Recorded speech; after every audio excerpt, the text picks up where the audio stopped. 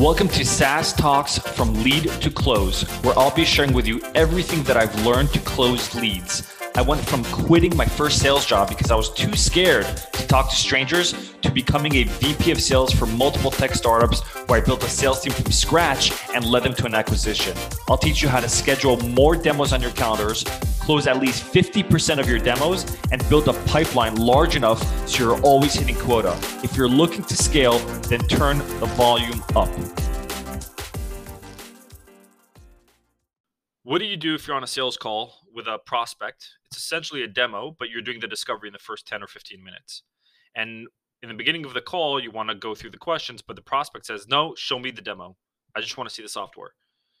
Do you A, show them the software and just do what they say?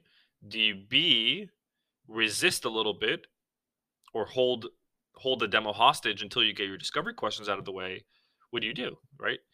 And so my opinion on this is that you should make the buying process frictionless. At the same time, making it frictionless doesn't mean that you do exactly what they say. Because what are you going to show them on the demo? Let's say you have a really robust software. What are you going to show them? You should walk them through every feature. That's going to take forever. That's not going to take an hour. It's going to take more than an hour. And so one of the things that you want to do is you want to make sure that you're not wasting the prospect's time. And so if they say, show me the demo, could we just jump in? What you can respond is, absolutely.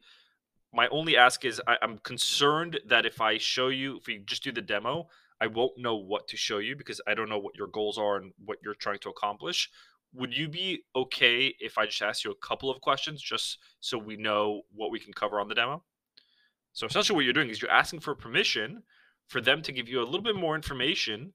That way you can give them a more tailored demo that's going to help them with their due diligence and help them make a decision and help them see the features that are most relevant for them. So you're making it frictionless by asking for short permission and then agreeing to also showing them the demo. Thanks for listening to today's episode. If you found this relevant or practical at all, then please share this episode. Until next time, I'm your host, Mor Asulin.